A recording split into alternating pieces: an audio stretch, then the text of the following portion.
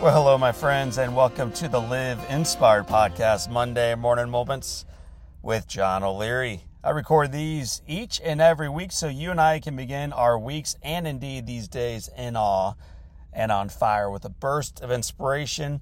Who better to light us up today than my buddy, my friend, and yours? Her name is Brené Brown. Ms. Brown says this: the willingness to show up changes us. It makes us a little braver each time.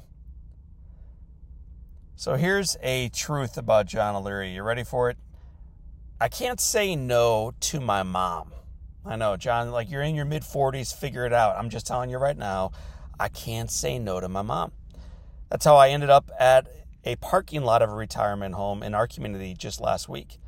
Mom had reached out to see if I might be able to visit a friend of hers, Gloria, whom I'd met a couple times previously, has Parkinson's disease, had recently fallen, and Mom thought she might benefit from a little encouragement.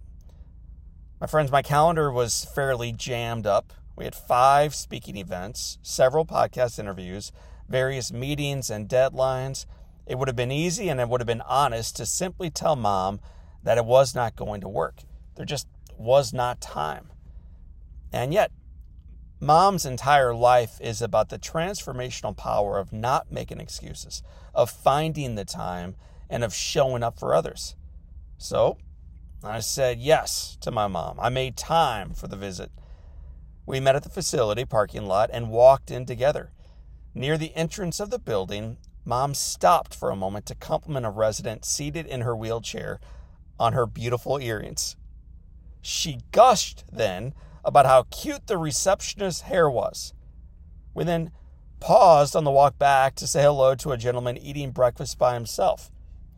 While I likely would have put my head down and walked quietly and then quickly to the room, Mom was shifting a simple visit to see her friend into an opportunity to show up for others, and maybe even to run for mayor of this retirement center. I'm not sure. She would have won. Finally, we made it back to her friend's room. Mom walked in first. The joy in Gloria's voice when she saw her friend gave me goosebumps. Mom then told Gloria she brought a special visitor as a surprise, and that was my cue. I walked in, and sweet Gloria looked at me in shock, covering her face with both hands in stunned disbelief. What neither Mom nor I knew was that this beautiful lady had recently received a copy of On Fire from her grandson and had just finished reading the chapter on Jack Buck's visits to me in the hospital when I walked into the room to visit her in her room. Gloria, Mom, and I visited for 30 minutes. The most moving part of the conversation was the love these 2 dear friends shared. It was the way they looked into one another's eyes when speaking. The gentle, knowing laughs easily shared between 2 great friends. The understanding of pain that comes from friends who have done life together and know one another well for the past several decades. And the faithful hope that informs them that in spite of the struggles of this day and of the losses they both have experienced, there is reason to believe that the foundation is still firm and indeed the best is yet to come. Having to leave for a work meeting, I hugged Mom and Gloria goodbye, then left the room changed. Instead of racing to my car with my head down, I noticed and was kind to the man eating by himself.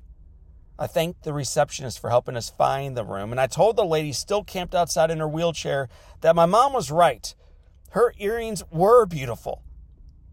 Brené Brown reminds us that the willingness to show up changes us by making us a little braver each time we do it.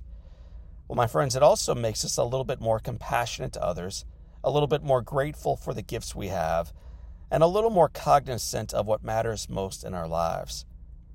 My friends, I can't say no to my mom, and that's a good thing, because every time I'm with her, it's obvious to me, and now to you, how our lives are so much richer when we say yes to doing a little more and loving the one in front of us.